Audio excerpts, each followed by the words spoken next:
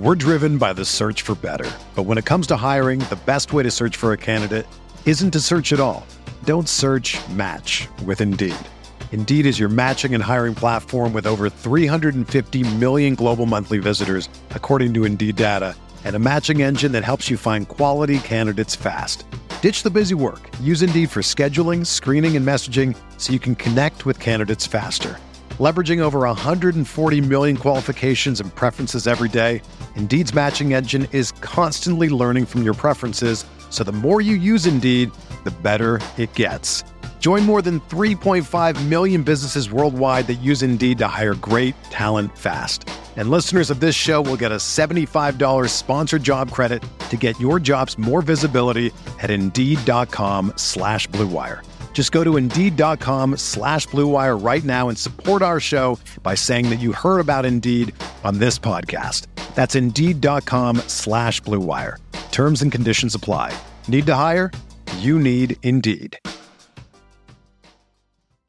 Pro teams have millions to spend, and they don't always spend them wisely. But when it comes to a great shave, you don't have to shell out tons of cash. Harry's saw customers getting ripped off by the shaving industry with overpriced, underperforming products and decided to do something better.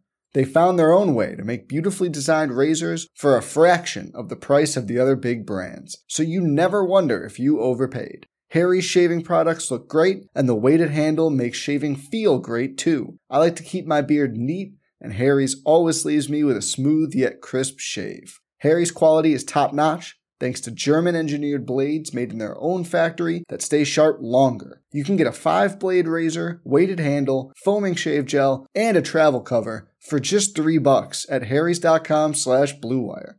And Harry's has the highest customer satisfaction in the shaving industry, plus a convenient subscription option that you can cancel at any time. Getting the best doesn't mean spending the most when you shave with Harry's. Get started with a $13 trial set for just $3 at harrys.com/Blue Wire. That's harrys.com/Blue Wire for a $3 trial set.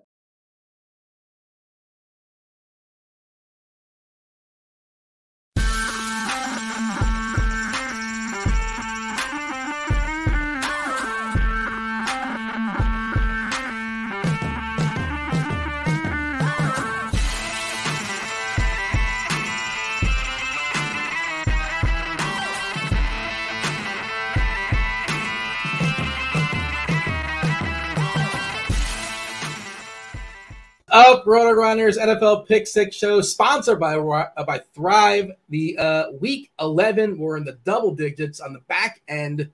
We've made it. Usual suspects, we got Rich Rebar, Sharp Football Analysis, John Dago, 4for4, Bet Spurts. By the way, we should mention, right, get it out there in the open. We're going to be back next week. Well, back, of course. Well, 2 times, right? We're doing a Thanksgiving slate. That's in the works, right, John? We're doing it. It's going to happen. That's our favorite slate. We get Jesper Horsted every single year on that slate. So yes, we'll be discussing the Thanksgiving. And then usually how it works is you kick it to Reeves and I about the Sunday slate. And sometimes we're ready for it. Sometimes we aren't. So yeah, it'll be fun. Yeah, we're going to be breaking down Lions tight ends like Mad Men. 150 lineups of Lions tight ends. That sounds like a lot of fun. How much Brock Wright is too much Brock Wright? We'll find out. James Mitchell, there you go. He's lurking as well too. Is it Buffalo? Who plays Detroit on next? Yeah, week? Buffalo. Yeah. Think they're going to be popular in a 3-game slate? And they were on it last year too. So, man, yeah. And best of all, last year, remember they played the very last game. If you went into that Saints game with the Bills onslaught, like that was the winner. Tacking on like Matt Breida, I believe, was the perfect complimentary piece to Josh Allen in that game. Matt Breida, of course. Like, how would you not have Matt Breida? That was the D-Jacks had the touchdown. We were on it, man. The one year we don't get the Bears. Like the one year we don't get the Bears on Thanksgiving, the Bears are fun. That's the annual show as well, where I do like 5 shows because of my schedule that day, and ours is the last one. And I usually show up with a lot of alcohol in me. But this year, we're staying away from I got a little too aggressive last year and had Maker's Mark next to me. We're going to stick to like champagne or beer this year. We're going to keep it a little calmer. Last year, you and I jumped on the ship chasing show afterwards, and you did not. Your stream kept going, but you were no longer present. I may have fallen off the chair. Yeah. Ronald in chat, by the way, what's up, those that watch us live on YouTube? Do appreciate y'all hanging out. Says you guys got me my biggest win last year on Thanksgiving. So there you go. Hey, listen, get that Christmas cash, Ron. Hopefully we run it back for you. That's my favorite slate. Plus PS5 is going to be in stock for Black Friday. We're ready. Yeah, that's right. We got to pay for this stuff. God of War's out. You got to get that God of War. I just started playing the first one the other day. It's kind of fun. Yeah, I just got into it. I'm like 7 years behind everything. It's all right. Giselle, by the way, in chat says, "I swear this John guy is everywhere." Yeah, there you go. Wait till Thanksgiving. He is. The Thanksgiving slates. I do record with a lot of friends around the industry. Yeah, I like talking football. I know sometimes it doesn't seem like it because I'm so tired, but I do love my job. It is a weird thing where like you catch yourself complaining, like, "Oh, I got 3 shows." Oh, like you know what? Like you know how good you have it. The common thing behind the scenes in Reeves and I world this time of year is to start your sentence off by saying, "I'm very grateful," and then it's usually followed by but I'm absolutely miserable, and it's getting dark at 4 p.m. Yeah. I mean, listen, it's still a job. Yeah, I'm happy. But I'm grateful that I won the movie bet last week. We're going to be talking about that later on. Lineup you had nice little Raiders Colts stack. That was nice. Yeah, it was pretty good. I had that lineup and some other stuff too, but we're going to be talking about that later on the show. If you guys are not aware, myself, John, and Rich, producer Steve, we had a 4-man. The winner is going to force the other 3 to watch a movie of their choice. I have a whole bunch. We'll talk about it later on the show, and I'm not sure how nice I want to be. And let's say Steve played Tony like a sharp. You know, he's behind the scenes. You guys can't see Steve, but he's a sharp. You had Tony. We put up a lot of points in that tournament. Yeah, you had a better lineup in FanDuel. Like you shared you crushed somewhere else. Not you put it in the wrong. You didn't put it in our contest. You put it in one where you actually win American dollars. Yeah. It's a good week. Like I've talked before. This is where the last couple of years has been my hottest stretch. Like when we hit November, I don't know if it's because the information we've accrued makes us more accurate, or just like more people are like coming in like that from season long. I don't know if it's a combination of all the above, but hopefully we stay strong. And we'll talk about that contest in the movies at the end for everyone, not only to not be self-serving up front and think this show is only about that contest in the movie, but we don't have to end on tight ends, 1. Yeah. And 2, let's save the fun for the end. And that way, if people want to be a part of that, they can hear the movie, take the week like us to watch it, and come back and we talk about it at the end of next week's show. Yeah, and I just got a great suggestion from Ronald in chat. Phenomenal. Here, this is what I'm going to do. I want to give away a week free of RotoGrinders Premium. Not in chat, but if you guys are watching us on YouTube on the replay, most people watch us in the replay. In the comment section, give us movie suggestions we should give going forward. So just tell us that. And if I pick yours, I'm going to pick somebody at random. The most interesting, the most clever, the funniest, whatever. I'm going to pick somebody. Get yourself a 1 week free of RotoGrinders Premium. If you can leave your Twitter handle, that would be helpful. Some way I can contact you if you actually win. All right, John. Anything else as far as that? How did you do? Because myself and Rich. I don't want to get in the May because I had a 200 on DK with Kenny Golladay. Oh, the worst. Like, you're supposed to be happy. It was a good lineup, but good Lord. If you would have played Nico Collins, how much money would you have won? Well, I could have played MBS. I could have played the dude for the Packers, who I did play. He was in my pool. Mm-hmm. I don't know what Collins did. I don't remember what he scored a touchdown, right? Yeah. I would have won some tournaments, I think. Yeah. I didn't want to go too into it.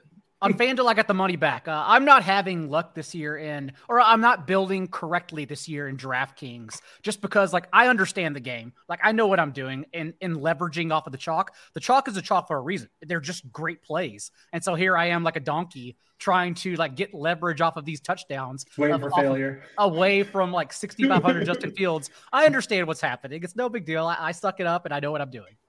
Yeah, I was under the field on Fields, but, It hasn't been a good year for GPP Bro, for sure. No.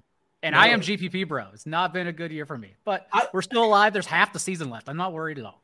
It just takes 1 week, man. If you're a GPP pro, that's just takes 1 week, one lineup. It's all it takes. Just and I'm more like Joey Knish. I'm targeting like small field stuff. I mean, I'm trying to play like in the 222s and stuff. I'm trying to play like sub 500 entry stuff. Like, where if I run out and hit, like I'm hitting over everybody. I'm not trying to beat 20,000 people in a tournament.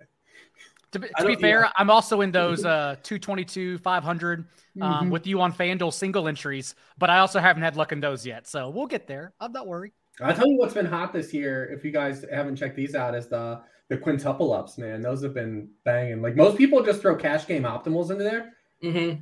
And like those have been real kind of a spot where you can really kind of take a lot of leverage. I mean, you can get the 25 and 50s and you're popping those because you're just playing against cash lineups.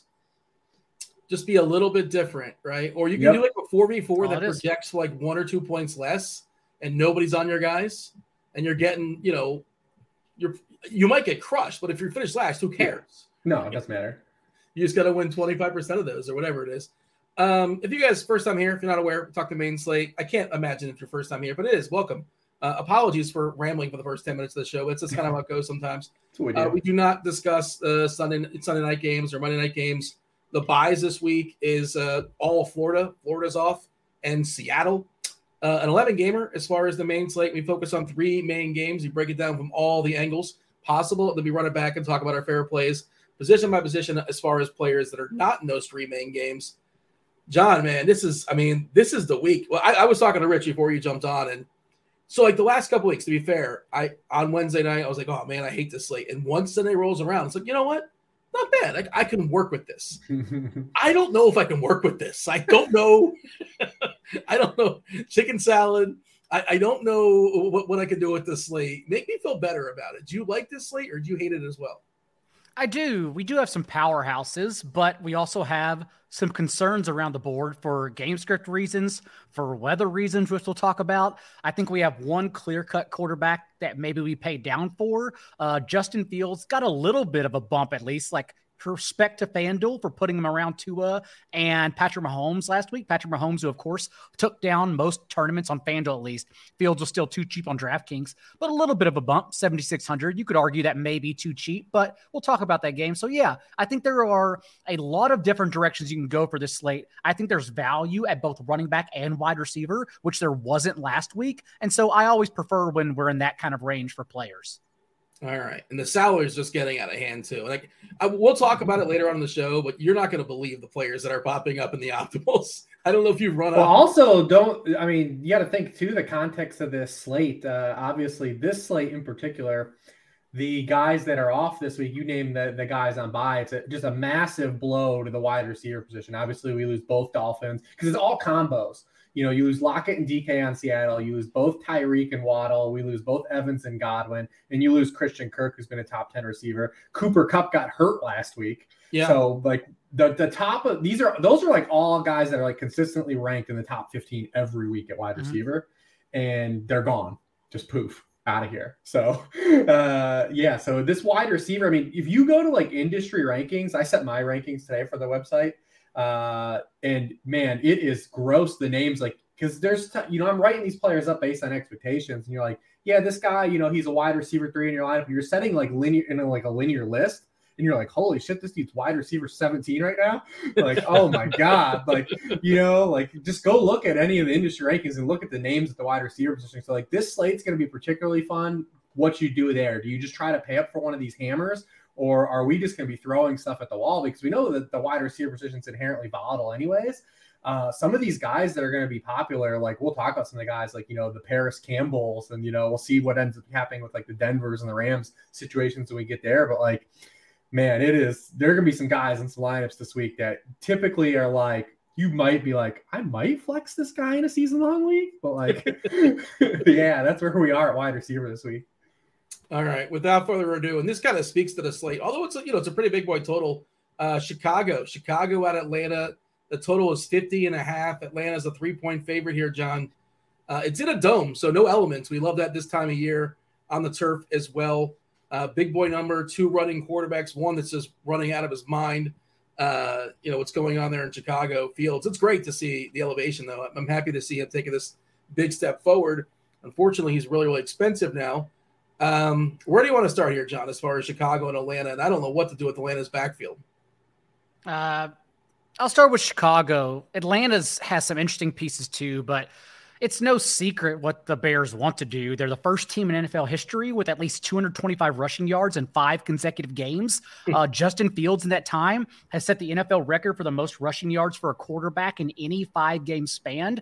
But this is also a matchup where he can unlock his passing ceiling. Atlanta's secondary has benefited now in back-to-back games from playing that injured Chargers offense that I stacked like a donkey, and just 16 pass attempts against the Panthers last Thursday, who simply rode Deontay Foreman for 31 carries and 130 yards. But it's not like they've suddenly become good. Like, go back beyond those 2 weeks. Let's stretch it to 4 games back.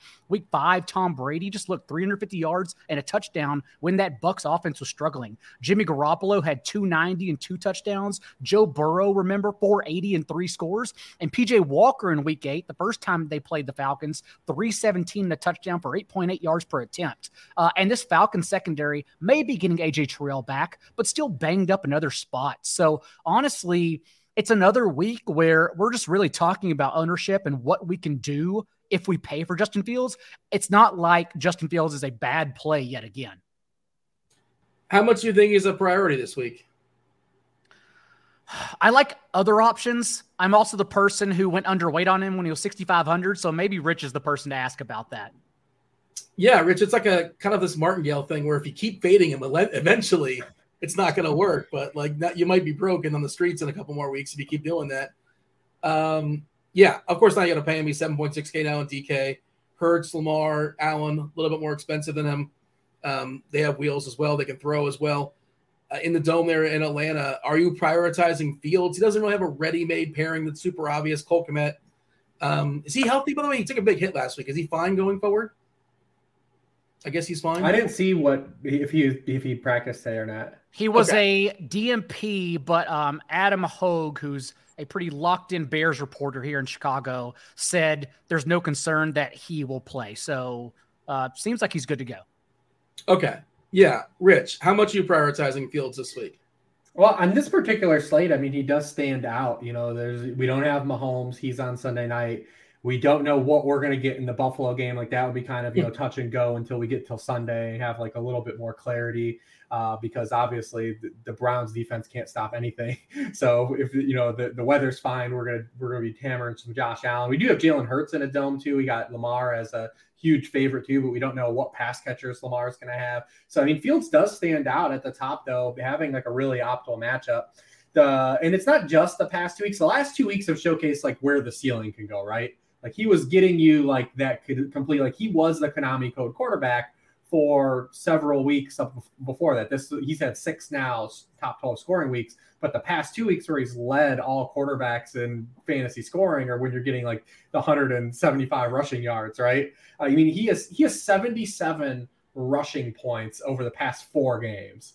Like that's absolutely insane where the ceiling is going. So if you fall back to like maybe being like that 20-point player, because like the 40-point player you can't compete with. Like you have to play him if he's going to keep reeling off games like that. Now, can he keep doing this at this level? I mean, he's the first quarterback to have the same amount of rushing yards in back-to-back weeks, go for 150. He's scoring long touchdowns, outrunning DBs.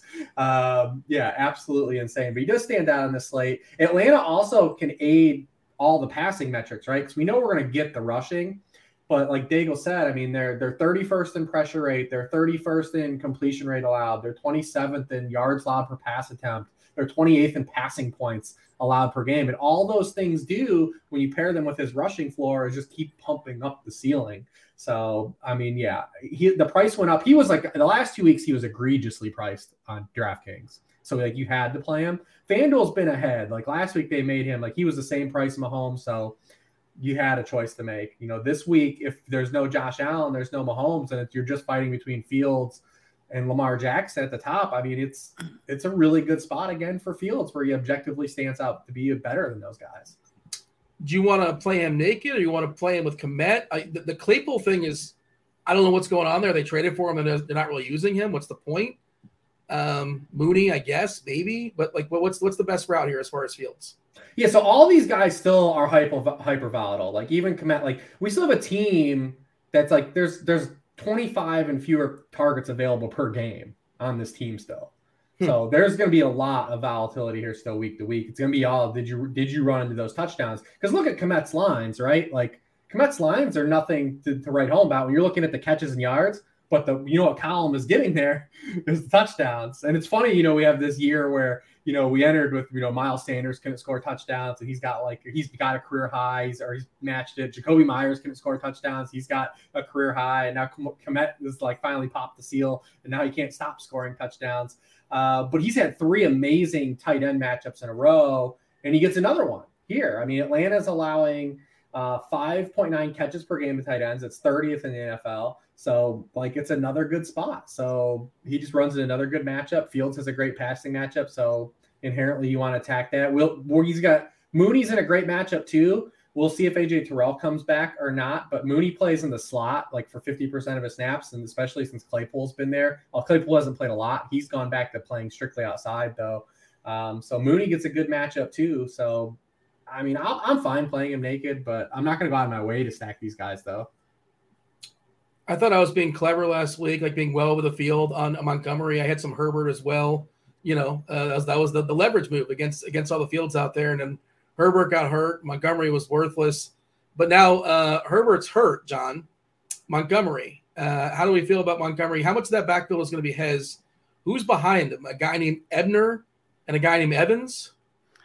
Tristan Ebner, and we've seen somewhat this situation before, because the one game that David Montgomery missed earlier this year, Khalil Herbert stepped in for 71% of the team's backfield touches, out-touched Tristan Ebner 20-8. So we assume that's Montgomery's floor, since they were in some cases giving him more touches than Khalil Herbert anyhow, even in the last month when it was supposed to be riding the hot hand. So we think this 20 touches and 71% of backfield touches is his floor. And so it's a good spot. I'm just worried that, and we've done this so many times in the past year, even last Thanksgiving, speaking of, I just always get worried when it's David Montgomery chalk week, even in a good spot. So that's my only concern here. Maybe Tristan Ebner gets those 8 touches and takes away from him. And more importantly, like last week, if you went that way, I know it didn't turn out well, but David Montgomery, you can still use at least as a leverage option off of a now more expensive Justin Fields. Yeah, Rich, if you have a thought, by all means, go for it. Otherwise, feel free to jump over to Atlanta. No, yeah, David Montgomery, especially on FanDuel, he's pretty cheap in the context of the slate, so you can get him in. Like I said, the touches are just going to be there on a team that we know it's going to run the football. I mean, there's an outcome in this game where it is 20-17 because both these teams run the football, because the Bears' defense is absolutely awful. That's the other side to this, is that as the Bears' offense has been scoring all these points, they have to score all these points because they're what they're putting on the field defensively, they can't stop anybody. It's just absolutely wild. The opponents have scored a touchdown now on 34% of their drives on the road. It's the second highest rate in the NFL. So yeah, Atlanta should have no trouble running the football over the Bears too. So it could be just a run game, right? Because 61% of the Bears' offensive yardage comes from rushing. It's the highest rate in the NFL, and Atlanta's third. So this could be a game where what if there's just 35 combined passes in this game or something stupid? There's probably one of those in the range of outcomes too. But the Falcons are really easy because we don't know what running back to play because they're all going to play. Yeah. That's where we are. They're not going to go out and extend Cordell Patterson, I doubt, for a huge allotment of snaps, because even when Tyler Algier and Caleb Huntley were playing, they were splitting reps. They've also found that both those guys are effective, so they can rotate those guys in. So you're just really hoping to play kind of a touchdown whack-a-mole game, which would favor CPAT, but none of these guys catch passes. They throw to their running backs the lowest rate in the NFL, so you're not getting any run out there. And then we could play Kyle Pitts if we want, right?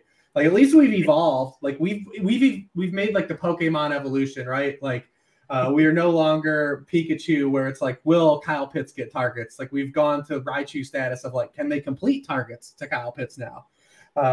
And that's kind of where we are. The last 2 weeks, 202 air yards, 126 air yards, 55 receiving yards. And he's wide open on these balls. Like you look, he's Yeah. behind. Kyle Pitts is all alone. He's behind the defense, and they just can't complete these passes to him. You look at him on the season, just 50.9% of his targets this season have been deemed catchable. That's the lowest rate among all tight ends with 25 or more targets on the year. The next closest tight end is at 62%.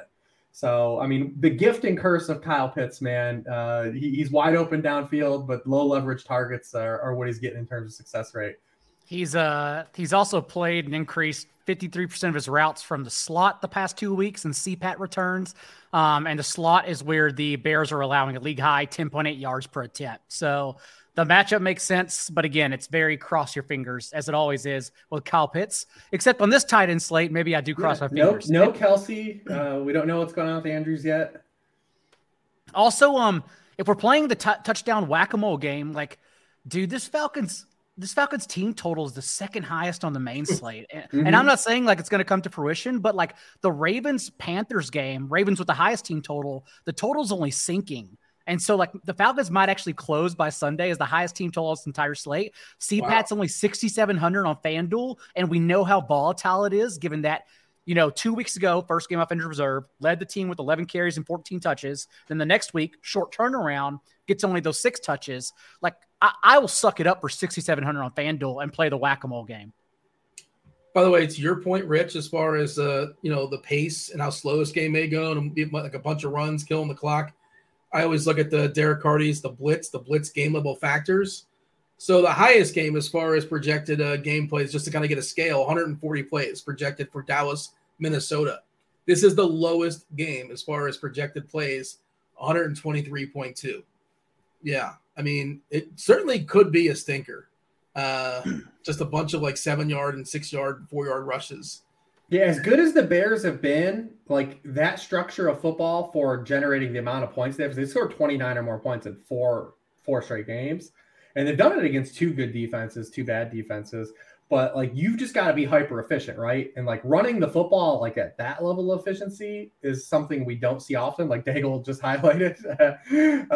So I mean, there definitely is still some fragility here on this side, but here we are, man, chasing it. Does anybody want to endorse Mariota as a cheap quarterback option? You could guarantee me he wouldn't get benched in this game. I might play him, but I can't do it. I think you can stream him. You can stream him in season-long leagues, but like, what's the like real run out here that you're hoping to like gain from fantasy, right? Like, does he have a 30-point game in him? Because if you're playing fantasy football on DFS streets this year in the year of 2022, if you're not playing quarterbacks that can push 30 points, like, what are you even doing? I mean, the only counter to that is, this isn't the best quarterback week necessarily, especially if you assume, Buffalo gets squirrely as far as the weather. And for what it's worth, Vegas, 41.5 for a Buffalo game against a Cleveland defense, a 24.5 total. They're anticipating some sort of goofiness there, right? We'll see. Like, it got hammered once the weather came. Like everyone just bet it. What did it open at? Do you remember? I want to say 48. I'm not sure. Yeah, I can find it real fast. That's a big move. Is LaShawn McCoy playing this week in Buffalo? He's great. We need him. We need the snow tires of shading. It was 46.5 was the open. I can't be the first one to mention LaShawn McCoy, can I? Oh, yeah, the snow tires. Oh, just amazing. He was an incredible snow. His snow, non-snow splits were spectacular. John, you got anything else as far as Atlanta's offense you want to get excited about? You want to throw out there as far as some stats, or shall we move on? Lots of cross your fingers, but trust me, that does not mean I'm not playing them. Yeah. I think that's kind of like the nature of the slate. It's a good way to sum it up. At least that's how I feel right now on a Wednesday night. Game 2, these teams are amazing. Detroit and the Giants, 46.5 is the total. Detroit, 3-point dog here. Detroit out of the dome here, Rich. I'm sure you've seen the dome, non-dome splits for them. They've been horrendous on the road. Giants, 3-point. Unless you play the Bears. Yeah, good point. Yeah, there you go. There's an exception to every rule. What about against the Giants?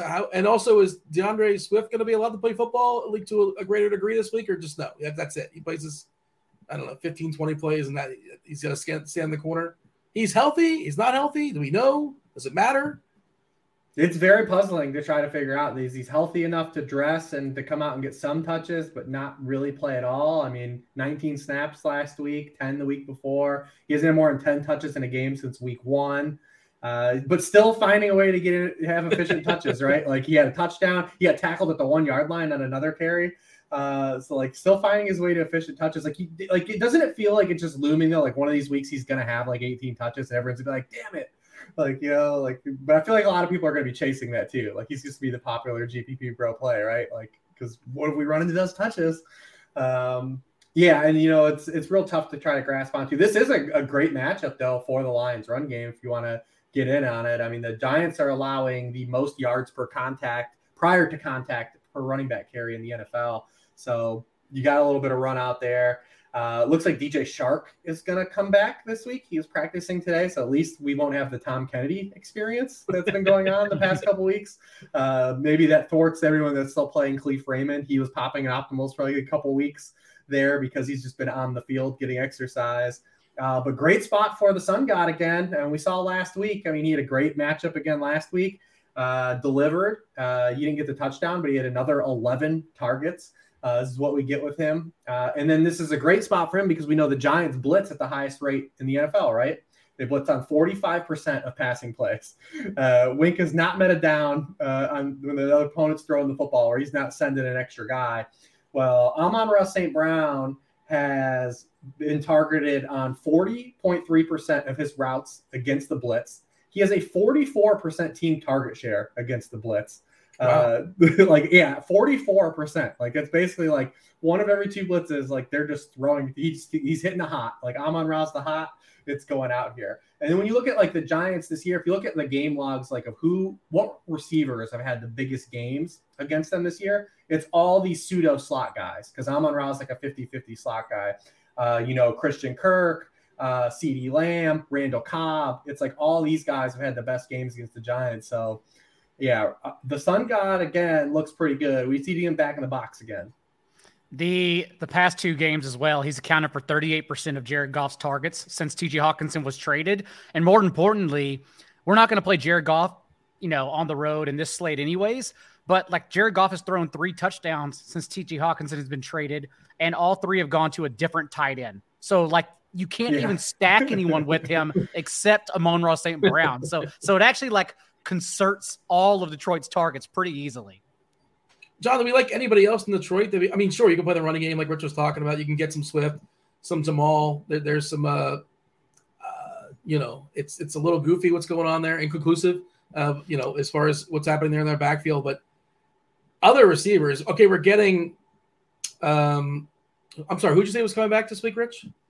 Shark practice. Shark practiced, then they activated or opened his window, but they haven't like officially pulled him off. I don't think. But like, it looks like he's gonna play though. Regardless. It's probably like $6K on DK the way their pricing is. He's 4.2. I'm so bitter about it. He's 4.2. Okay, we can't dunk on DraftKings for the entire year of how lazy they've been at pricing and be mad when they finally price everybody up. Well, there's a happy median, That's true. Goldilocks is like you went too far, All right. John, is there anybody else you like in Detroit that's worth talking about? Honestly, no. I'm waiting to see how their backfield shakes out. Like Rich said, it's a good spot to maybe get ahead of DeAndre Swift. We never take Wednesdays into account too heavily, but Jamal Williams, a little DMP on Wednesday today with an illness. We'll see how that shakes out. Maybe that gives us a cause. Like we were playing Tony Pollard last week anyhow to be ahead of DeAndre Swift in this game, even if Jamal Williams is active. So something I'll be watching because I do want to be ahead of the DeAndre Swift boom. On the other side of the ball, though, if what could go wrong if we're trying to save 2K with Daniel Jones instead of Justin Fields? But at the same time, the Lions have allowed a top 5 finish to opposing quarterbacks in 5 of 9 games this year, and an overall QB1 finish on the week to Tua and Fields in 2 of their last 3 games. Most people want to logically play Saquon Barkley as a response to Detroit's front 7 permitting the 4th highest explosive run percentage this year and 5 yards per carry allowed to opposing running backs. But maybe the rushing yards just get soaked up by Daniel Jones because he is averaging 7.6 carries and 6.3 rushing points per game on the season. So I do think Daniel Jones is a pretty sneaky player that has a large ceiling here if we want to jam in instead. I think it was you that mentioned Slayton last week. Was that you, John? Yes. And Kenny Golladay made it much easier after he recorded his second drop in the first half because literally following the intermission, Darius Slayton came on the field in 2 wide sets, scored a 54-yard touchdown the next play. And this is the spot for him. Unfortunately, it's such an ugly wide receiver slate, even though I do have a lot of ugly plays I want, and we'll talk about those later, that Darius Slayton will probably get steamed a little bit, even on 5K on DraftKings. It's pretty cheap. Yeah, we're going to have a Darius Slayton chalk week, I think. Yeah, I think so too. Yeah. Slayton has led this team in yards per route run since he initially got worked into the rotation in week 4. He's been a top 36 wide receiver in 4 of his last 5 games. He's been a top 20 player in 2 of his last 3, and he has a 20.9% target share in his last 3 starts. So Slayton is admittedly an awesome play with Daniel Jones. Yeah. Isaiah Hodgins is a person, allegedly. He's the guy that replaced Kenny Galladay. He's still minimum 3K, but he's an exerciser, I assume, right, Rich? I mean, listen, I tweeted when Lawrence Cager got that touchdown on Sunday. Every week, someone for the Giants catches a pass that I had no idea was still in the NFL. Like, week 1, it was Richie James. Then it was Marcus Johnson in, week 3. Lawrence Cage. So if Isaiah Hodgins is going to catch a touchdown, sure. In the context of the Giants season, I'll believe it, The one thing you say, if Slayton does become chalk, as good as he's had more than 7 targets in any game. Mm-hmm. And he's had more than 6 targets just once. So that's what you're paying for. If you get a run out where he's not efficient, it's not like we're buying targets, right? Because you can play Paris Campbell at 4,300 and know you might get double-digit targets, right? With Slayton, you're paying and you're getting these 6 to 8 targets. Not even he hasn't even gotten to 8. What are you going to do with him? So. There is a lot of fragility there still, too. It's a great matchup and a good spot, and he's been getting there, but you are paying a premium for not a lot of targets. How much of a priority is Barkley? Dude, 35 carries last week. That's a lot. He's had 2 games where he's over 30 carries. The Giants are in an actual hell fight for the postseason in Brian Daboll's first year. They are using this dude up. He's got 227 touches. He had 228 touches the past 2 years. He's just going to keep getting the football. He's their entire offense. Because they have to keep using him, because if you watch the Giants, every single completed pass is on a Daniel Jones bootleg, and you can't do anything unless they're doing the run game. So just keep jamming him in. He's going to get the football just so many times against the bad defense. You got a home favorite. No, go ahead. No, I was going to say, my only concern, and maybe it's completely unwarranted, is that the only other time he had 30 touches this year, the following week against the Packers, that's when he handled just 67% of the team's backfield touches, and he had a season low in snaps. That's the only time. Okay, thank you. Okay, yeah, just wanted to check around. Yeah, he left the game in the London game. London, yes. Okay. That's when he had the shoulder stinger and left, and then came back and scored a touchdown. He shook some dude. He took some dude's soul on a pass. I forget. It might have been Darnell Savage. I can't remember. Did you watch that one live Sunday morning, or did you watch the condensed game? I have a Sunday chat with subscribers, and we watched it together as a family. Okay. Oh, okay. Well, I answered start sit questions for 2 hours. No. I don't feel bad for you anymore. You could have it. Giants 7-2, man, good for them. And this is another winnable game for them, right?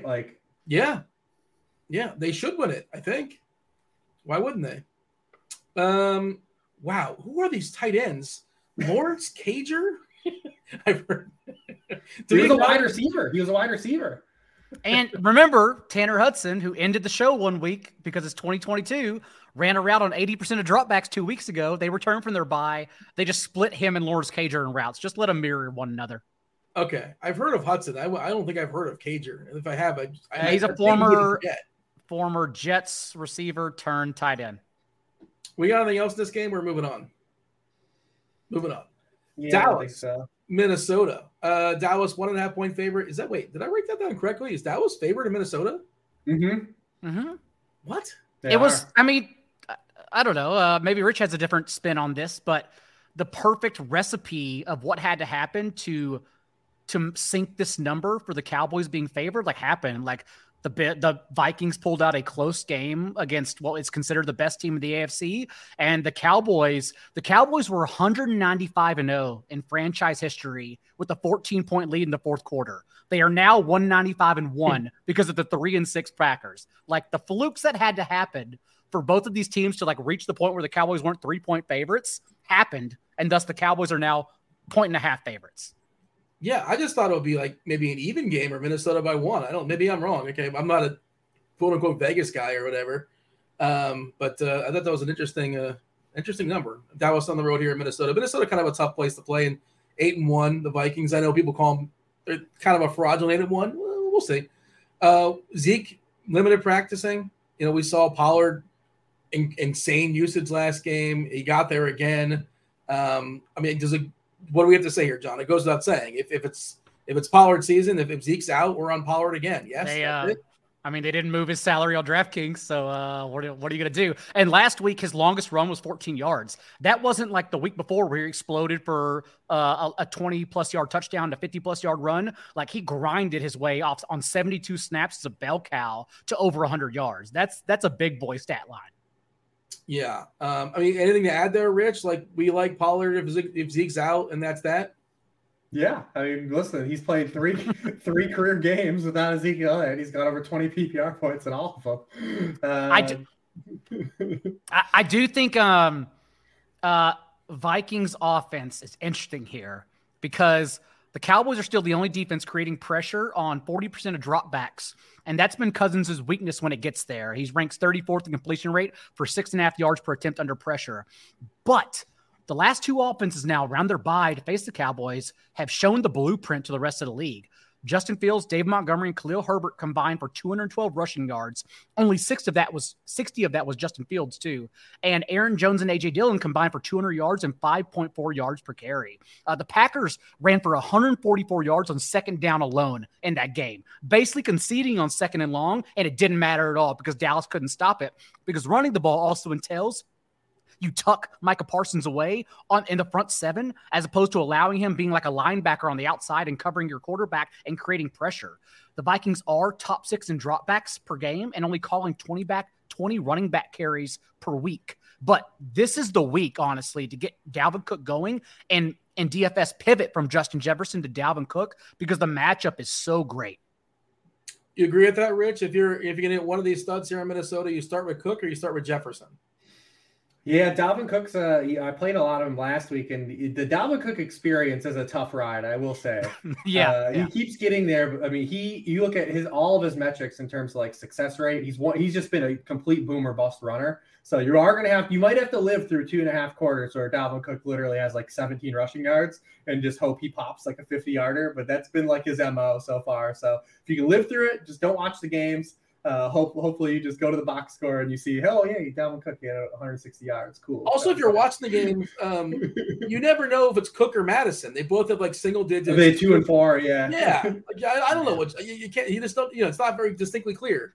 I think we got a little bit of a higher floor than what's perceived too, though. And again, I say Dalvin Cook the better tournament play, since Justin Jefferson is always an awesome play. I know Rich has more on that as well. But remember, Dalvin Cook also suffered that shoulder injury in week 3. And so like in games around that injury, right? In weeks 1 and 2 and 3 games post-bye, he hasn't seen fewer than 5 targets in those 5 games. Mm-hmm. Whereas the 4 games he was injured, he totaled 5 targets in all. Also, this past week was the first time since week 1 he ran a route on over 70% of dropbacks. So I do think Dalvin Cook has this floor, but also a boom ceiling if they play their cards right and like call a game plan that can let them dominate Dallas. Rich, was that the best catch we've seen in our lifetime? The Justin Jefferson. You consider the situation as well. I suppose the Giants one too. David Tyree in the conversation, but the 4th and 18 last week. I thought Courtland Sutton had the best catch of the week, and like, oh man, that was one up pretty quickly. There was a lot of great catches last week. Sutton had Diggs in the same game. Diggs had an awesome catch. I mean, the Courtland Sutton one is crazy when you think about it from like the dynamics of it, like how he caught it like this. The science. Because when that balls, I was like, there's no way he caught that, right? Like I thought everyone called it incomplete, and I'm surprised you saw that, Dean. Was that on Red Zone? That was like in Denver territory. It was. They had to show they're contractually obligated to show Denver, and that was the only positive play they had the entire game. Yeah, how many Denver plays did you get to see last week, Dean? The less I get to see. That's good. There's the one pro. That's a huge pro for Red Zone is you don't have to watch the Broncos. The Russ thing is, how many more years do they have for Russ? Like 8 years? Like 10 years? Oh my God. I don't want to say the guy's toast just yet, but oh man. They're the only offense averaging less than 15 points per game in the entire NFL. It's very bad. Most disappointing team this year, is it fair to say, is it Denver? Yeah. Rams coming off Super Bowl. I would say yeah. Because the Rams are like useless on offense. Their line is just putrid. Yeah. I would say Rams just because they're the Super Bowl winner, but I think expectations, the Broncos are very much in that orbit. I got like everyone talks about their MVP tickets they have hidden away for Geno and whatnot, and they're not going to win. It's going to be Patrick Mahomes now. But I have Russ MVP tickets, and trust me, I'm literally hiding those away. Like I don't want to see them ever again. Geno can get comeback player of the year, right? I assume. He's the favorite. We talked about it a couple weeks ago. I think we might talk about it last week on the show. Did you mention Saquon Barkley? Yeah. Yeah, we mentioned Barkley because remember I was talking to Braden about it, and we were having a conversation because we were talking about because Geno really technically hasn't come back for anything except for his career was in the grave, and that's what he's going to get comeback player of the year for. But he's the favorite. I saw he's current favorite. D Staub in the chat also mentions the same thing I was going to say. I feel bad for George Pickens because he had a top 3 catch in NFL history earlier this year, but our civilization just forgets everything within 24 hours. Listen, these guys are just aliens now, man. Like, yeah, they're very good. Speaking of aliens, Martavis Bryant is going to be in the XFL. If you guys saw that, remember him? Rich remembers Martavis Bryant, but there's no way he is going to watch the XFL. Memphis Bengals here makes me watch it. Which it might be actually. Have a chat with your people, with the people on the site, and watch XFL and grind it out. Saturday afternoon of the off season. Rich, you don't want to have a chat about XFL? Negative. No.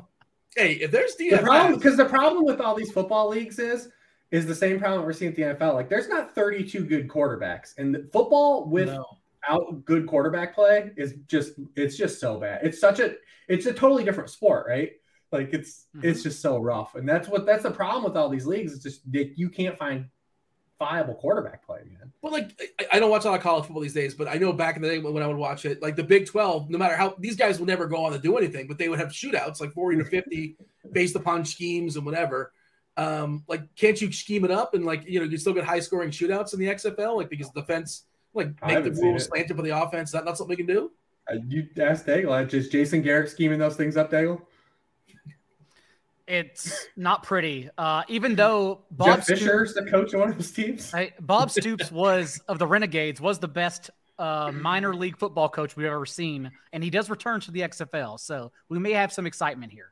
I was outraged and I don't even care about the XFL, but seriously, you're trying to get people excited about a brand of football, and who thinks I know who's Jeff Fisher? Honestly, the worst football, dude. Remember last year, I don't even know what spring league we were talking about last year now, USFL. Remember, Shea Patterson was the first overall pick. And, Shea Patterson wasn't good in college, let alone, good for a developmental league. I was shocked when he was in. That's when you knew that league was going to tank, the moment that happened. The problem is all these viable quarterback teams that are backups. Think of Chase Daniel, right? And how much why would he ever go play in a league like that? He's just printing money in the NFL, just being a backup. You would need that level of quarterback to go play in these, right? To be incredible. But they're getting the guys that are the practice squad guys. I don't even know. You said Shea Patterson. Who are these guys, man? PJ Walker. Yeah. How old do you think first round pick Martavis Bryant is XFL? I think it was the first round in the XFL. He's not 30 yet, right? He's exactly 30. Okay. Yeah, turns 31 in December. So as long as they don't allow Paxton Lynch back, because watching him command a Jeff Fisher offense in the USFL was the worst thing. Rich, Lance Lenore in the USFL had a 35% target share every week, and you couldn't play him because the targets were so bad. He was the worst DFS play. It was amazing. Yeah, so he was Kyle Pitts. He's Kyle Pitts. Yeah. Look at these Lance Lenore air yards. Buddy, if you want to, even though if you want to talk about a field to attack, like no one understands prayer yards in USFL DFS, so it was a good field to play. It had an edge. I'm pulling up some of the weird teams. I mean, the best player, like one of the dudes that came out of it was Turpin, and like he's the best guy in your league was a kick returner. And Turpin, to be fair though, like may even make Tony Pollard expendable next year as a free agent because like Pollard's whole role was to return punts and kicks, and Turpin's awesome at that. He's a very good special teams player, which is pretty shocking because he's like 5'1". I'm sidetracking the show, but I just Googled the teams in the XFL. I know isn't The Rock's associated with the XFL, right? Isn't he like a part of the – so is this an homage to The Rock? I know the Brahma Bulls, the San Antonio Brahmas. That's a team? The Brahmas. Is that Brahma Bull homage? Is that what that is? Yeah. The only issue is that like San Antonio, oh man, it shouldn't represent The Rock. It's a rough city. Even though isn't that where our own head chopper lives though, I believe. Chopper, I believe, is in San Antonio. He's a Texas guy. Yeah, he's a big Houston. He's a fan of Houston, so I don't. Yeah, but I think he's in San Antonio now. I've been there for a couple of days. Last I recall, for a Super Bowl party that Dan Back should definitely bring back if you're listening. We were having cocktails in the rooftop bar of Nashville, and Head Chopper mentioned he lives in San Antonio. I'm sorry for giving away your location, Chopper, if you're listening. He wants to stay off the grid. I mean, he lives in San Antonio. He's off the grid. Don't worry. He's packing up as witness protection. Just to the spot. To nudge us back to the entire point of being here, though, CeeDee Lamb is going to be like 30 to 40% rostered. And I don't know how you get there, given that he's fresh off a career high in catches and receiving yards. Like, it is an amazing spot. But remember, we were here with 30% rostered CeeDee Lamb in tournaments earlier this year. And, man, I think I'd just rather pivot on to Dalton Schultz, who's still carrying, like Reeves talked about him last week. Schultz is still carrying a 21.5% target share in his full games with Dak Prescott this year. So I do worry about CeeDee Lamb in tournaments.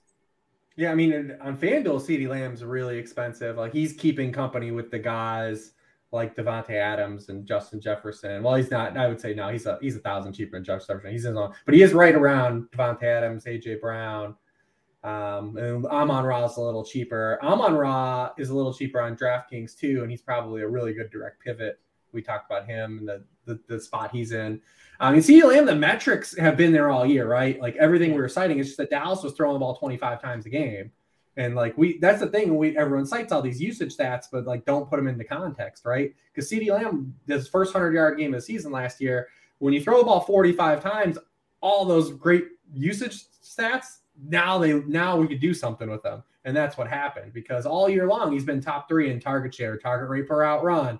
But you weren't getting the overall team volume to kind of elevate those to actual compete with the elite wide receivers at his position. When you have 48 dropbacks, now we can take those and say, oh, now we got big ceiling to cook with here. So, yeah, it's going to be interesting to see how he has played. I do think a lot of people still just play Jefferson. He's pretty interesting because of, one, the trade for TJ Hawkinson, right, and what that's unlocked so far. Through 2 games, all of Justin Jefferson's depth of target stuff has just gone completely nuts. And it could just be a 2-game sample, but remember prior to acquiring TJ Hawkinson, this team had the lowest deep ball percentage in the NFL outside of the New York Giants. That's why they acquired. They needed another intermediate targets. They brought in TJ Hawkinson to just soak up all this underneath stuff and look at where TJ Hawkinson is getting targeted. Good for TJ Hawkinson, but what it's really been great for is Justin Jefferson. Over the past 2 weeks, 31% of his targets have been intermediate targets, 24% have been deep targets. Prior to acquiring TJ Hawkinson, he had an 18% intermediate target rate and a 9.9% deep target rate. He has as many targets on throws 20 yards or further downfield the last 2 weeks, 7 of them, than he did the first 8 weeks of the season. So now we're getting elite target share still from Justin Jefferson, but now we're getting like actual types of targets that are like rich in fantasy fat, and we're getting huge runouts. That's how you get 193 yards, instead of getting like where he was getting like the 10 for 104s, the 10 for 105s. Now he can turn into push 200 yards with those types of targets. Also, Cowboys #1 in the league in pressure rate. Justin Jefferson has 37% of the Vikings targets when Kirk Cousins is pressured, which is second among all wide receivers. So yeah, we can look at that and say, all right, well, who's the foxhole guy? It's going. I'm just going to lob it up. You saw that's the play, right, on the catch? Yeah. Lob it up. Lob it up. He's down there somewhere and make a play. It is interesting, though, the matchup. Dallas is really good against opposing wide receiver ones this year. You know, they have faced Jamar Jefferson. They faced Mike Evans. Cooper Kupp did get them. A.J. Brown scored a touchdown. They're not giving up a lot of big yards, these guys. These teams also played a year ago, and Justin Jefferson only had 21 yards in that game. So that's going to be fun to see, like, how that matchup goes. But we just did see Christian Watson score 3 touchdowns for the Cowboys. So, yeah. By the way, shout out to the chat. Just a couple throwback names there been thrown out there. Ben DiNucci, speaking of the Cowboys. DiNucci. AJ McCarron, who I think the last we saw Brent Musburger was like slobbering over his girlfriend. That's the quarterback, right?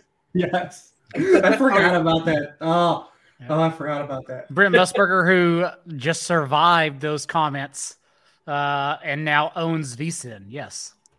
Yeah, I think he's the Raiders play-by-play guy on the radio or something. I feel like that's what he does. Is that not correct? Does that sound right? That and president of Vegas Sports Insider. I believe that's the acronym of VSiN. Yeah. There you go. Goodness, I forgot all about that. He had a live orgasm on the national championship game. He really did. He couldn't believe it. Like he's never seen a woman before. Oh no, he was ready to risk it all on live TV. Like, he was. We got anything else here as far as Dallas? If that happened now, man, like, I mean, it would be everything. He'd be all over Twitter. Awfulannouncing.com, the headline. In this game, there's a lot. Isn't there a lot of stuff? We brought up Schultz. I don't know. Talked about Schultz, Pollard, Jefferson.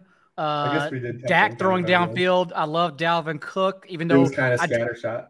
I do want to see how projected ownership shakes out because I do like both Jefferson and Cook. Right now I'm just projecting Jefferson to be significantly higher rostered than Cook. Yeah. So, and then I don't think, there is reason for everything we mentioned about Foxhole, Justin Jefferson, and Dalvin Cook healthy receiving. There is reason to tag along Kirk Cousins here, but maybe that's too much. I don't know, but I like this game a lot, actually. It's a late game, though. Like Kirk Cousins, notorious. I know, like night games, he's not good at. We're driven by the search for better. But when it comes to hiring, the best way to search for a candidate isn't to search at all. Don't search, match with Indeed. Indeed is your matching and hiring platform with over 350 million global monthly visitors, according to Indeed data, and a matching engine that helps you find quality candidates fast. Ditch the busy work. Use Indeed for scheduling, screening, and messaging so you can connect with candidates faster. Leveraging over 140 million qualifications and preferences every day, Indeed's matching engine is constantly learning from your preferences, so the more you use Indeed, the better it gets. Join more than 3.5 million businesses worldwide that use Indeed to hire great talent fast. And listeners of this show will get a $75 sponsored job credit to get your jobs more visibility at Indeed.com/Blue Wire.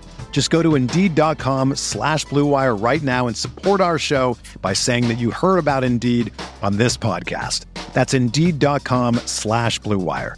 Terms and conditions apply. Need to hire? You need Indeed. Pro teams have millions to spend, and they don't always spend them wisely. But when it comes to a great shave, you don't have to shell out tons of cash. Harry's saw customers getting ripped off by the shaving industry with overpriced, underperforming products and decided to do something better. They found their own way to make beautifully designed razors for a fraction of the price of the other big brands, so you never wonder if you overpaid. Harry's shaving products look great, and the weighted handle makes shaving feel great too. I like to keep my beard neat, and Harry's always leaves me with a smooth yet crisp shave. Harry's quality is top-notch, thanks to German-engineered blades made in their own factory that stay sharp longer. You can get a 5-blade razor, weighted handle, foaming shave gel, and a travel cover for just $3 at harrys.com/bluewire. And Harry's has the highest customer satisfaction in the shaving industry, plus a convenient subscription option that you can cancel at any time. Getting the best doesn't mean spending the most when you shave with Harry's. Get started with a $13 trial set for just $3 at harrys.com/bluewire. That's harrys.com/bluewire for a $3 trial set. This is 425. It does get dark at 4 p.m. now, so that counts. You're under the lights by the time it hits 3:30. Do we have a Dak take? He's just sort of fine. Is that kind of where we're at? Like he's not something you definitely need. He's cheap enough, I guess. But like Rich was saying, he's throwing downfield more, but we've also only seen 2 healthy games from him.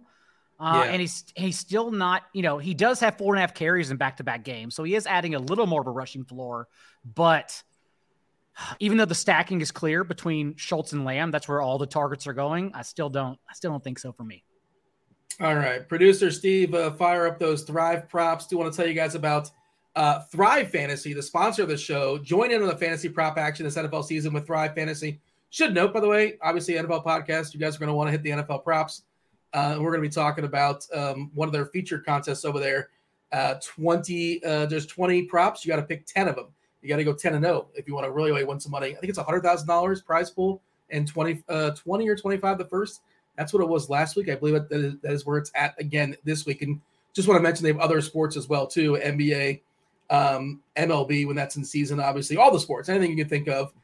Easy to play, no salary cap style contest that revolves around an over-under style player prop. Again, each prop has a fantasy score associated with that prop. The riskier the prop happens to be, the higher the fantasy score. You rack up the most points for your share of the prize pool, and we're going to give you a nice, sweet deposit bonus. Of course, we will be telling you about it if we're not going to be hooking you up with a nice deposit bonus. Use the promo code GRINDERS, that's GRINDERS, when you sign up for a deposit bonus up to $250, as well as free tickets. How do those free tickets work? If you deposit up to $499 or $100 to $499, you get 2 free $20 contest tickets. If you deposit $500 or more, you get 6 free $20 contest tickets in addition to the $250 deposit bonus. All right. We do have up on screen all the props that we're looking at as far as this week. John, hopefully you've taken a peek and you have a side, you have a lean. We got to be ambitious. We want to get a fair bit of points as well. What do you like on the board? You get more points if Saquon Barkley goes over 91.5. Let's start there. Let's take the 110. We talked about all the reasons why he's pretty much the chalk on this slate, and we love him. You can run for 3 yards a carry and get there.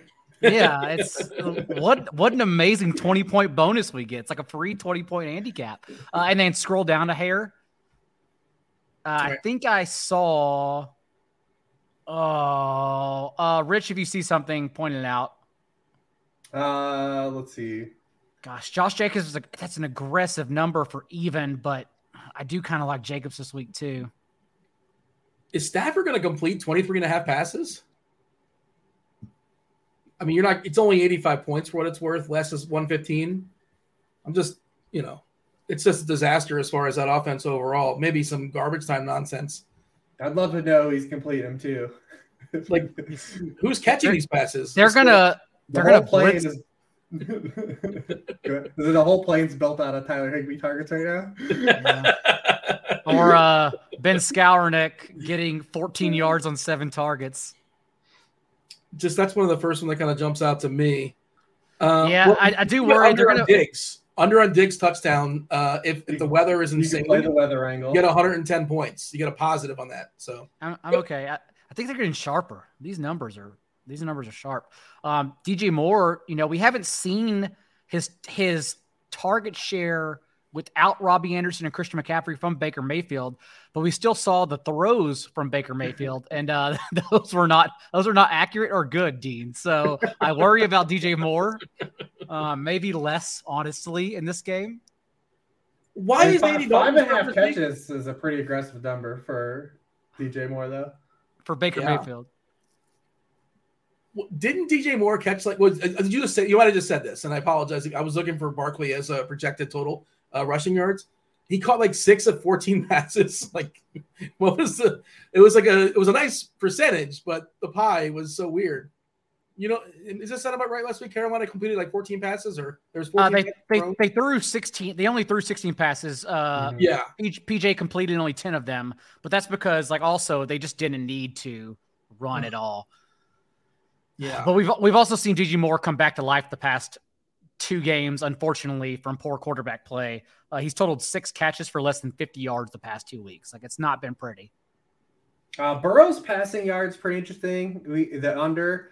You look at his passing yardage without Jamar Chase the two games. In week 1, he got there yardage wise on the Steelers, but because they ran like 100 plays that game. But the Steelers really kind of one of those teams that they played too high, 60% of the snaps against Burrow, which has kind of been that the bugaboo all year. So that one might be a little bit interesting. Especially with the injuries the Bengals have on defense. So like maybe that one. Why is there even a Najee Harris prop? Like, this goes to show you how down bad you are if you took Najee Harris in fantasy. We're 11 weeks in and his rushing prop is 49.5. The Steelers had no carries of 20 yards going into last week's game, and then they had 4 against the Saints, which is both a detriment to the Saints defense and the Steelers offense. And Joe Burrow, TJ Watt back on the field. It's such a small sample. It's only 2 games. But now opposing quarterbacks are averaging 6.3 yards per attempt. They're averaging over 9 yards per attempt with TJ Watt off the field since week 2. He has made quite a big difference. Do we have, since you mentioned it, Rich, Harris 6'5" on DK, but Warren is 4'9" on DK, 5'7" on FanDuel. Do we expect an unseating to some extent here as far as he's getting just enough touches to like impact Najee Harris, but not enough touches on his own. Yeah. But you look at the past 2 weeks where he's right around 35% of the backfield touches his last 2 games. That's just not enough work. And I forgot what I was going to say. Go on. By the way, Barkley projected for 97 yards on a Wednesday night, according to Derek Hardy's The Blitz, for what it's worth. 6 short of Derrick Henry, who's, I don't know, when is Derrick Henry even playing? I'm not tomorrow. Even sure. Okay, there you go. I don't know who's playing Thursday. That game's supposed to be like 20 degrees too. That's good fun. I was going to say on Najee Harris and Jaylen Warren, also Steelers' 3rd lowest team total. Like they're more than field goal dogs with the Bengals coming off a bye on the road. It tells you we're probably going to get a pretty pitiful output from the Steelers offense this week. Rams Saints 38.5 total. We talked about Good Rams God, offense. that game. It's in a dome too. Like, what if this was outdoors? Why is Dalton like? What are we looking at? They're like, yeah, we want to stick with that guy. Like, what is Winston doing in practice that like you're looking at Dalton like, yeah, that's our guy. Like, I was surprised. I thought there was going to be an unseating here as well. I mean, the last 2 weeks, that offense has been, and they've scored on 2. They've scored a touchdown on 2 of 20 drives the past 2 weeks. Just it's completely toothless. Like Alvin Kamara looked like he was kind of back, right? Like for a stretch. And then, man, I mean, this like, and Chris Olave, like these guys have been torpedoed like by this offense, this run. I mean, even Olave, you look at like kind of his game log and like, we've been citing how good he's played, and there haven't been like a lot of spike ceiling weeks lately here for him either. So, I mean, we're dragging down the guys we care about, Andy. Like we need some production. I'd rather just have Jameis come into the hair on fire and we can just get like the goofy run out. But this game in particular, like this is slappers only, man. GoldenEye, this is rough. I don't know how we can get touchdowns in this game. So what you're saying is, Rich, you're not ready for Juwan Johnson chalk week on DraftKings at 3,100 is what you're saying. No, I mean, his routes fell all the way off. But here's the thing about Juwan Johnson, and I don't mind if anyone wants to chase touchdowns at tight end because who the hell cares, right? You're going to play a touchdown or bust guy. But like, you have to put the context, like, so Juwan Johnson led the Saints in targets, right? How many weeks is he going to out-target all of Chris Olave, Alvin Kamara, and Jarvis Landry? Like, how many of those games are there going to be over the course of an NFL season, right? I think we just got it. Saints are 3-7. Like, what's the point? I mean, I guess I know Winston's not a part of their future either. They're in the NFC South. They think they're live. I guess it's not over, right? No. Why do you think Mariota hasn't been benched yet? They can't bench him when they're competing. Otherwise, they absolutely would have sat his ass already. Is 5-6 leading that? Is that what's going on? The Bucks are 5-5. The Bucks, yeah. Somehow the Bucks, who beat all of they. Oh no, they lost to Carolina. I'm sorry, but they beat the Saints. They beat the Falcons. The fucking Bucks. 5-5. Dude, listen, the Bucks. This is all setting up. Like the Bucks are they're gonna play the Giants in week 1 of the playoffs and be a favorite, like a road favorite. Yeah. Oh, no, they won't be because they'll probably host though. But they're gonna end up playing like the Giants. They're gonna probably play like a team like the Giants in week 1 of the divisional round or Week wild 1, round. buddy. The Bucs are making the Super Bowl because everyone sucks in the NFC. But I mean, that's where we are. Like the Bucs are gonna meander their way through the season, play one of these teams that like is like we don't really believe in, and they're like, like what if the Bucs play like the Giants and then like in round 2 they play the Vikings? Like, yeah. That's realistic. That could happen. They'll be favoring both those games. Fox is rooting against the Bucs, right? Don't they have a Brady? Like, wouldn't he like jump in the booth or do something for Fox if they get eliminated? Is that not a thing? When he retires, no guarantee he retires after this year, but they said when he retires or ever. Also like bag with Greg Olsen because Greg Olsen's incredible. He jumped up the ranks really fast. Yeah, he's good. On one hand, I feel bad for Greg Olsen because it's not fair because he is good at his job.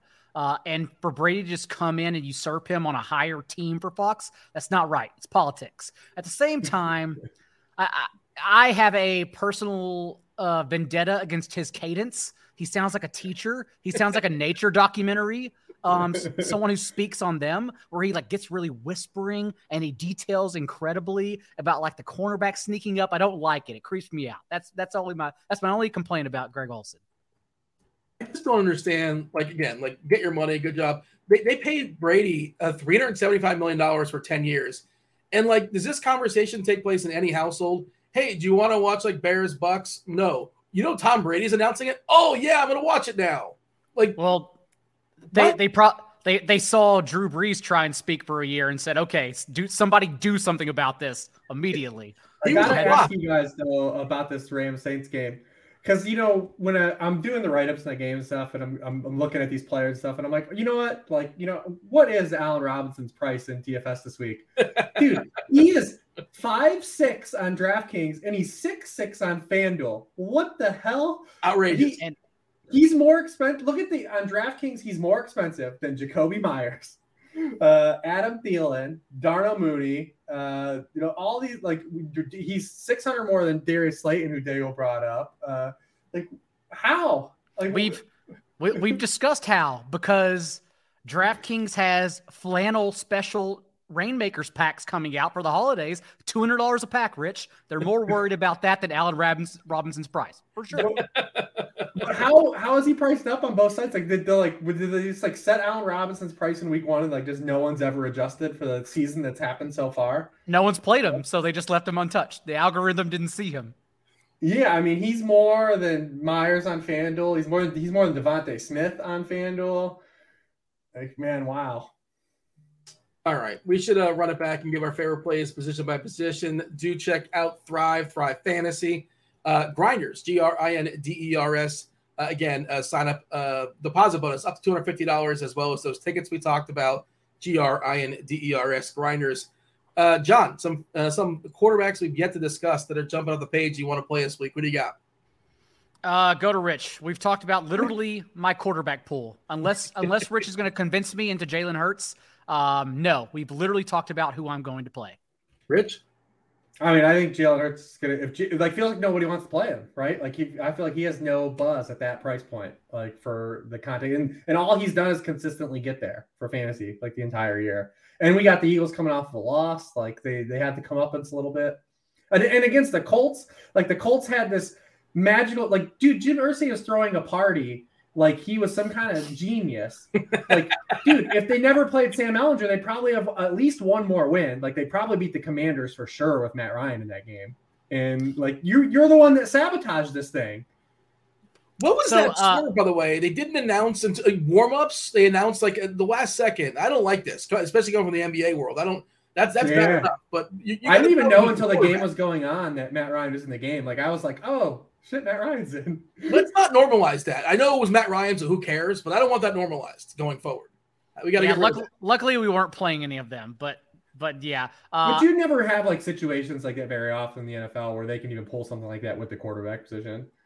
Yeah, you don't. Let's be honest. You don't have much situations like the Colts in general. What happened this past week between Jonathan Taylor? We'll get there in a second. Between Matt Ryan, between the Colts in general going on in the NFL. Also, that's the thing. It is reminiscent of just 3 weeks ago when Jalen Hurts against the Steelers, and no one gave him credit. No one rostered them because thinking, okay, we're not going to get pushback at all. And so no one played them. And then Hurts goes for 280 and 4 touchdowns against them at 3%. And even the opposites, like the Colts for the entire part of the season have been miserable. Up until last week, they led for 6 offensive snaps in the second half. And up until last week, the Eagles never trailed for a snap in the second half. And like, this could be a stomping, man. And you get Dean, you get him in a dome. You get a mobile quarterback in a dome. You get a concerted target share because we're not worried about Jack Stoll stealing. We remove a guy. So we remove a guy from the equation. It already only went to 3 players. Okay. I was going to ask. Rich did talk me into it, actually. Stoll, Jackson, and Calcaterra. Any of these guys worth noting? So Jack Stoll came in for Dallas Goedert in week 4 whenever Goddard was injured and ran a route on 37% of dropbacks over Grant Calcaterra. But that was Calcaterra's first game back from injury as well. And so I believe he profiles as the more receiving tight end. Yeah. At the same time, it's probably going to be a timeshare in my opinion. So. Yeah, none of those guys are doing what Goddard did. Yeah. So. And Goddard was already a guy. Or 2.5. That's why I was asking. We couldn't even find targets for Goddard. Goddard cleared 6 targets twice. So Hurts, AJB, Jalen Hurts, and Devonta Smith, and you run it back with Jonathan Taylor, Paris Campbell. Okay, we may be cooking with gas. Smith was going to be a guy I was going to bring up because Indy plays zone coverage at the 6th highest rate in the NFL. They play cover 3 at the 2nd highest rate in the NFL because our guy Gus Bradley never met it down. He didn't want to run cover 3 on. Against zone coverage, Devonta Smith is actually out targeting AJ Brown. He's got 25% team target share. And it goes up to 26% against cover 3 zone looks. So I do like some Devonta Smith this week too as well. And he is cheaper than Allen Robinson. The overreaction in Allen Robinson's pretty outrageous. Let's talk about running backs. The running backs we've not talked about just yet, Rich.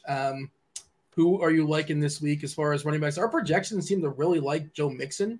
For what it's worth. The guy that just had 5 touchdowns, the projections like him, Dean? Well, I mean, our projections generally don't assume because you had 5 touchdowns last week, you're going to get 5 again this week. Well, expected point models have listen. Yeah. He still didn't even get all his expected point regression out of the way. He's still 26 points below for the season in expected points scored. He's annoyingly tied with T. Higgins now the past 2 games too without Jamar Chase. Annoyingly, because I'm probably not going to play him in the slate, and I'm going to piss myself off. I mean, you can play him. I think he's a lot better play on DraftKings than he is FanDuel. I think he's 9K on FanDuel, and I think he's 7.4 on DraftKings. Yeah, that's a lot more palatable, I believe, than to pay up for 9. Like, if I'm already paying 9, I might as well find that 700 to get the Saquon. Because we have a larger sample this season of Joe Mixon not being able to run the football well. Mm-hmm. Than the sample that we saw as a huge home favorite against Carolina, right? Yeah. So, I mean, for 9K, I think if you're playing some tournaments, that's fine. But I don't think he's like a guy you have to jam in over there. DraftKings, because the one cool thing about Mixon, when you incorporate DraftKings, is he's about to blow past his career highs in targets and catches. Like, he's already there. He has 50 targets, 38 catches. His career highs are 55 targets and 43 catches. Might get there this week. So you are getting that catch bonus. And then with Jamar Chase being out, he's getting involved in the passing game. Besides Mixon, who else do you want to talk about as far as running backs? I mean, we didn't talk about Kamara's kind of interesting just because if you think the Rams really just have no fight, right? Like, how do the Rams score points? It could just be a high touch game, right? Like we saw from James Conner. James Conner wasn't particularly good in that game against the Rams last week, but he just kept getting the football. Mm-hmm. And that's kind of what you're hoping for, I guess, if you're looking at Kamara at this game at home. I think you can keep playing Ramondre Stevenson. Dave will talk about Nick Chubb. And then both Washington guys, I think, you're not going to be able to play these guys in cash because of the split, but this is a team that ran the ball over 40 times last week. They're probably in a spot where if they want to do that again, sure. We just target Houston every week, right? And if J.D. McKissick's going to play, we know we have basically this even 50-50 split. And both guys got goal line carries, so you can kind of pick your poison here of playing these guys. But I do think both Washington guys are interesting tournament plays too. at their price points. You got a preference, John, as far as Gibson versus Robinson? Gibson 5.6 on DK, Robinson 5.3.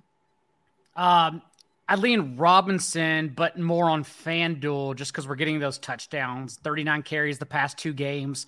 And like Reeb said, 6 different running backs have scored at least 23 fantasy points against Texans this year. So they will, even though Gibson was tackled inside the 5 this past game, most likely they lean on Robinson in that area of the field. So I think sneaking Robinson in is a great choice.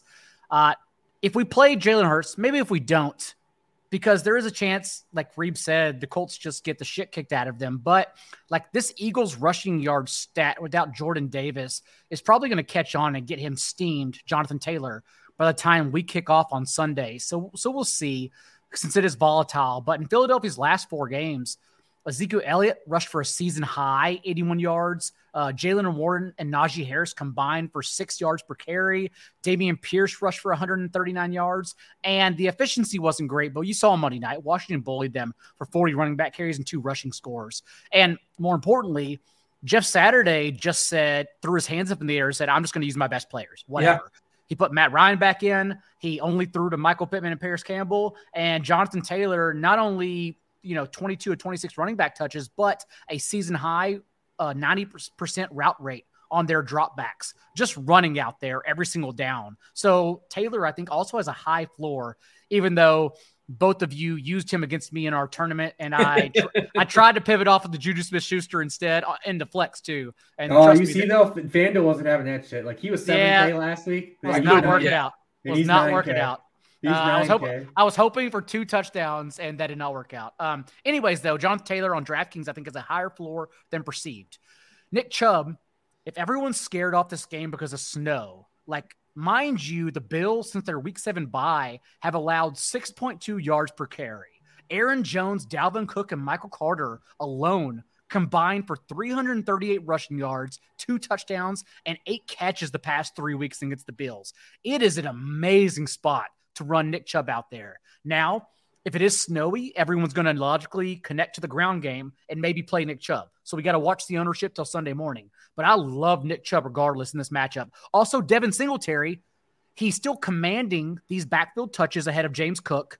He's 5,800, scores 2 touchdowns last week. He goes to 5,700 on FanDuel. I don't know how that works. So Nick Chubb, Devin Singletary, skinny stack, absolutely. And then the picture you can paint for Josh Jacobs' receiving floor makes a lot of sense because Darren Waller, Hunter Renfrow on IR, and Jacobs' route rate has now increased in 3 consecutive games. His 68% route rate last week was his 2nd highest of the season.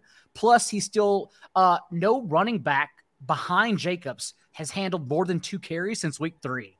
In terms of like getting a lead, which the Raiders, I understand, they don't win games, they still get leads. They're now playing the Broncos, run funnel defense, and just leaning on Jacobs. That's what they do. So game script and everything works in Jacobs' favor this week as well. Loser gets relegated. Who says no? Like, we got to relegate the loser in that game, right? Broncos, Raiders. I mean, they are the Raiders are at least taking up a lot of money. They got a lot of the NFL cap soaked up in this shitty team right now. Kicked off the island. Also remember, Jordan Davis splits, they were in the worksheet 3 weeks ago. So all those cool stats nice. Okay, I didn't know that. Good for you. So you can read the worksheet for free this week too, but 3 weeks ago they were highlighted when he was originally injured. Now he's like the talk of all the splits, 3 games too late. There you go. You're on top of it there, Rich. Receivers, what do you got from Rich?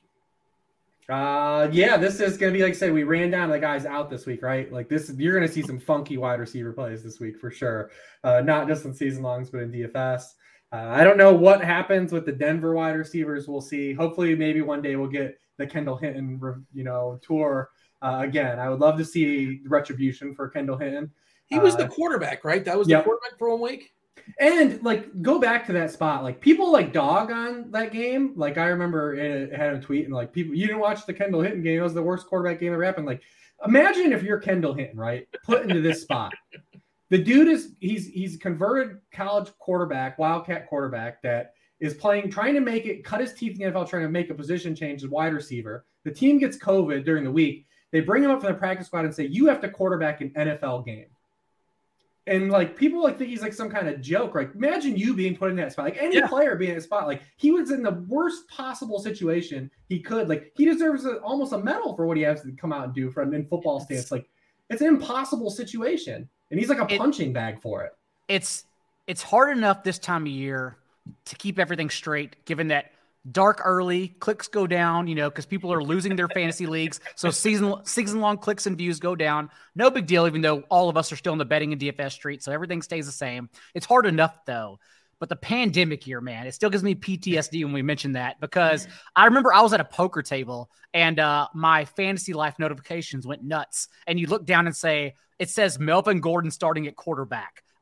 Kendall Hinton wasn't even announced as a starter yet. They just said, we're going to play Melvin Gordon quarterback, which tells you they're going to run 40 times. And I think I about had a mental breakdown, because then you got to update everything. And it's a late Saturday night. You're on wine as well. And it was a disaster. And good for Kendall Hinton. I do recall saying bench him, because there's no way he actually throws the ball. To be fair, I think he went 1 of 9 in that game, right, Rich? I can't remember. It was rough, but but people. It wasn't his fault though. It was not his fault. Yeah, he was like a joke to practice squad guy. Dude is in this like a no-win situation, man. Yeah, it's like asking an accountant to be a line cook. Yeah, it was it was insane, man. And I hope he does get a chance to get retribution. He did miss practice today though, so it looks like we won't get to see him. But the Raiders, the slot thing with the Raiders has been real, man. We saw it again at Paris Hilton last week, so hopefully we do get him back. But DraftKings, Dean, still is cheap on a few guys. I know you wanted some cheap guys. Yeah.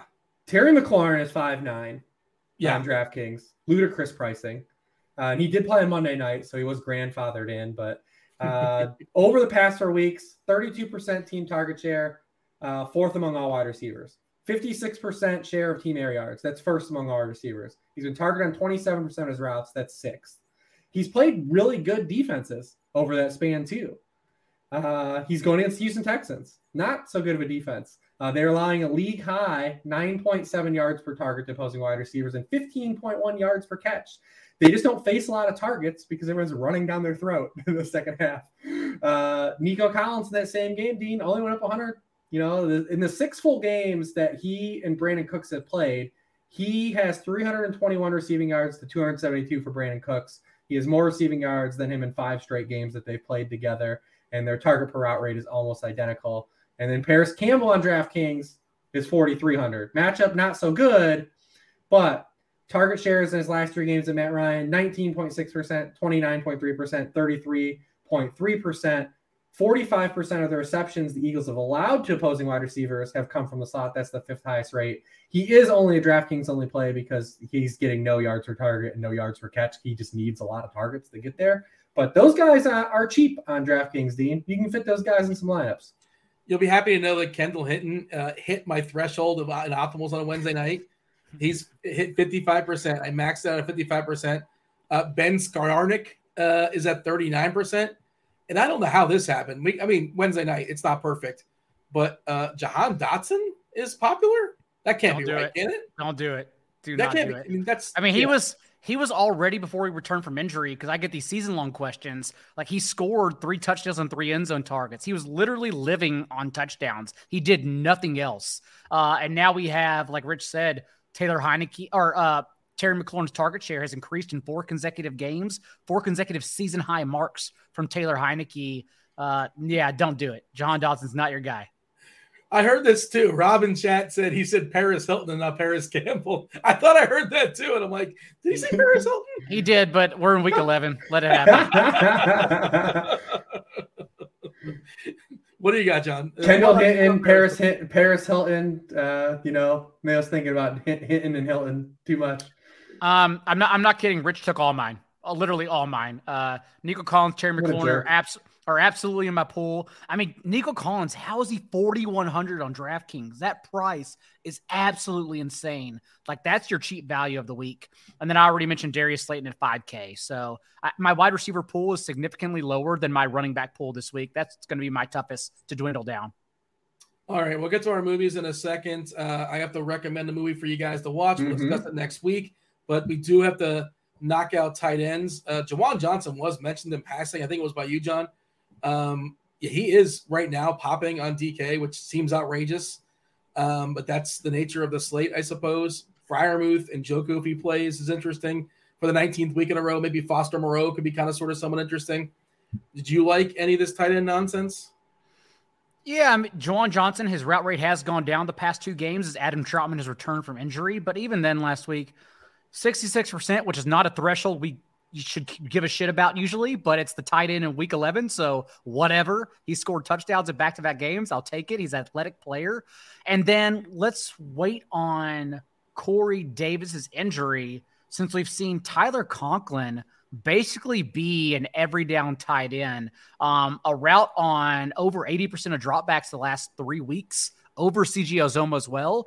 And Corey Davis was injured. So Davis didn't practice on Wednesday. If he's still out, I think the fallout really is Garrett Wilson still leading in targets and Tyler Conklin leading like this tight ends room significantly in routes run. I believe the last time they played the Patriots just a couple of weeks ago, both these players were in winning lineups in the slant and millie maker on DraftKings too, because they were so cheap. So yeah, I think it's a clever fallout to watch for.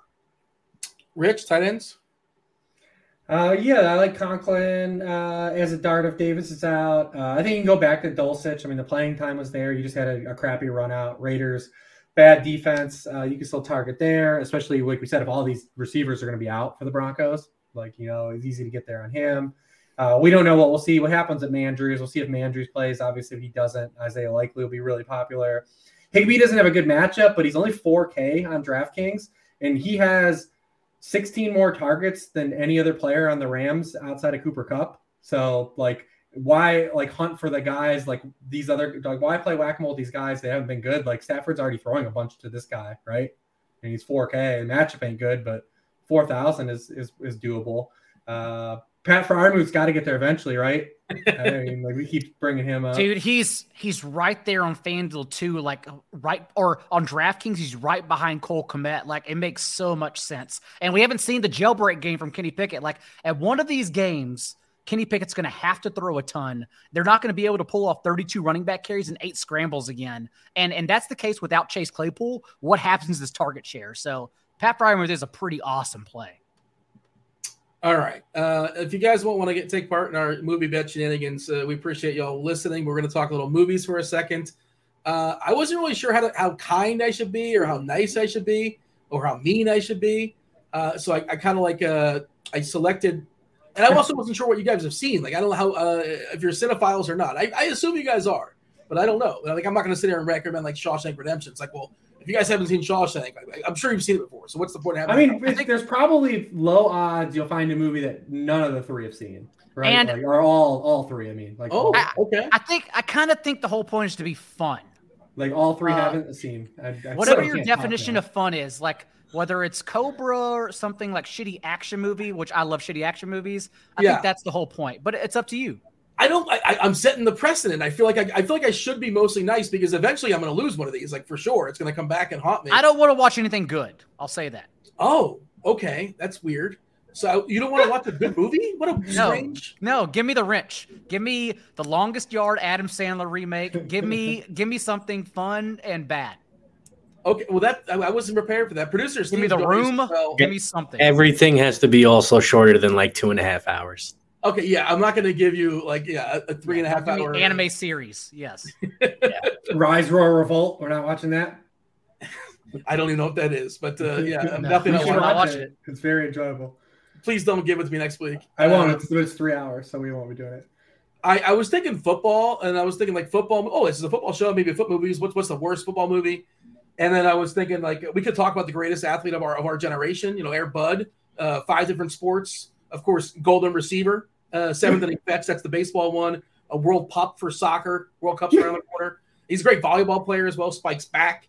But then the Kevin James football movie with Sean Payton, I thought would be kind of funny. Now we're talking. That seems like Daniel's watched it already. I think it came up on this podcast. I have watched it. It's not good, but I'll rewatch it and take notes. If you've seen it before, I don't want to. Yeah, okay. So we'll put that in the back pocket right now. But it would be worth it to make Rich watch it. So I think that'd be fun. I think Daniel talked about Sean Payton's hairpiece at one point on the show. Absolutely, I have. It's probably, and you know what? I'll be a sport and I'll watch it with you guys. So just so I can have the conversation, because I've never seen it before either. I can't imagine. And I was thinking about Little Giants, and that just angers me. You guys are aware of Little Giants? Yes, maybe. What do you mean angers you? That's a good movie. Because Al Bundy, Ed O'Neill, is the worst defensive coordinator since like 1972. The annexation of Puerto Rico, it's a tie game. They're on their own 1 yard line. They have to go 99 yards. There's one play left. It's a tie game, or they're down or whatever. Ed O'Neill decides to blitz, and he bites on the fake. Like, put all your guys on the 50-yard line. What are we doing? Is there That's a Big Brother move? That's what Big Brothers do. Oh, my gosh. You know the play, right? The annexation of Puerto Rico? Like, why is everybody biting on the fake? Do they have to go 99 yards? It just tilts me. Like, I'm happy for Rick Moranis, but, you know. To be fair, the number 1 overall pick in the actual NFL draft was in the balance, and Greg Williams sent cover 0. So those plays do exist. They're real to life. Ed O'Neill approves. You like that. You like that call. So I have a kind of a good. So okay, I made a list of some good movies, and somebody suggests The Cooler. You guys, has everybody seen The Cooler? Or nobody's seen The Cooler. The Cooler is a fabulous gambling movie. I have not seen The Cooler. I haven't either. So, I haven't either. Oh my gosh, there it is. So you found one we all haven't seen. Okay. So it'll be The Cooler then. I was gonna give you. Have you guys seen Deep Water on Hulu? The Ben Affleck movie. It's supposed to be like suspenseful, but like it's more hilarious than anything. So you've seen it, Rich, right? Yeah. I think I've seen Deep Blue Sea. Does that count? Oh, spoiler alert. There's a second Deep Blue Sea. Wait, that's the movie. That's the movie. I think it was a sci-fi sequel. There's no way it includes any of the original cast. Oh right? God, no. Well, no. Except for what Thomas Jane. Even though Thomas 2 of them live, yeah. Wait, I guess Sam couldn't make the sequel. Spoiler alert. No, yeah. Yeah, but Deep Water. It's because it's like supposed to be. I want to talk about Deep Water with you, Rich, just because that ending scene, like everything about it. It was more funny than suspenseful. Was it like spiders or something? The bike chasing scene at the end was insane. But The Cooler, William H. Macy, Alec Baldwin, I believe he won an Oscar, was nominated for an Oscar it's a fabulous, and it's a gambling movie too. Where do we watch it? I did not go to Just Watch for that. Let's see. Where is that available? It's, I don't think it's at Redbox. I'm pretty sure Redbox would not have it in stock. It's been like 20 years or so. But if you go to Just Watch, on Vudu though, right? I'm sure it's on Vudu. It's on everything, I'm sure. It's on Apple. It's got like $4 on Apple. I was trying to get you like something on Netflix, but I don't know if it's free anywhere right now. That's fine. It's all right. But yeah, it's actually. If it's different if you're trying to get me to spend $5 to watch Air Bud, but you're selling this movie that it's well worth the $4 investment. So I'm happy to do it. You like William H. Macy, right? He's pretty solid. Of course. So Deep Water is what we're watching. No.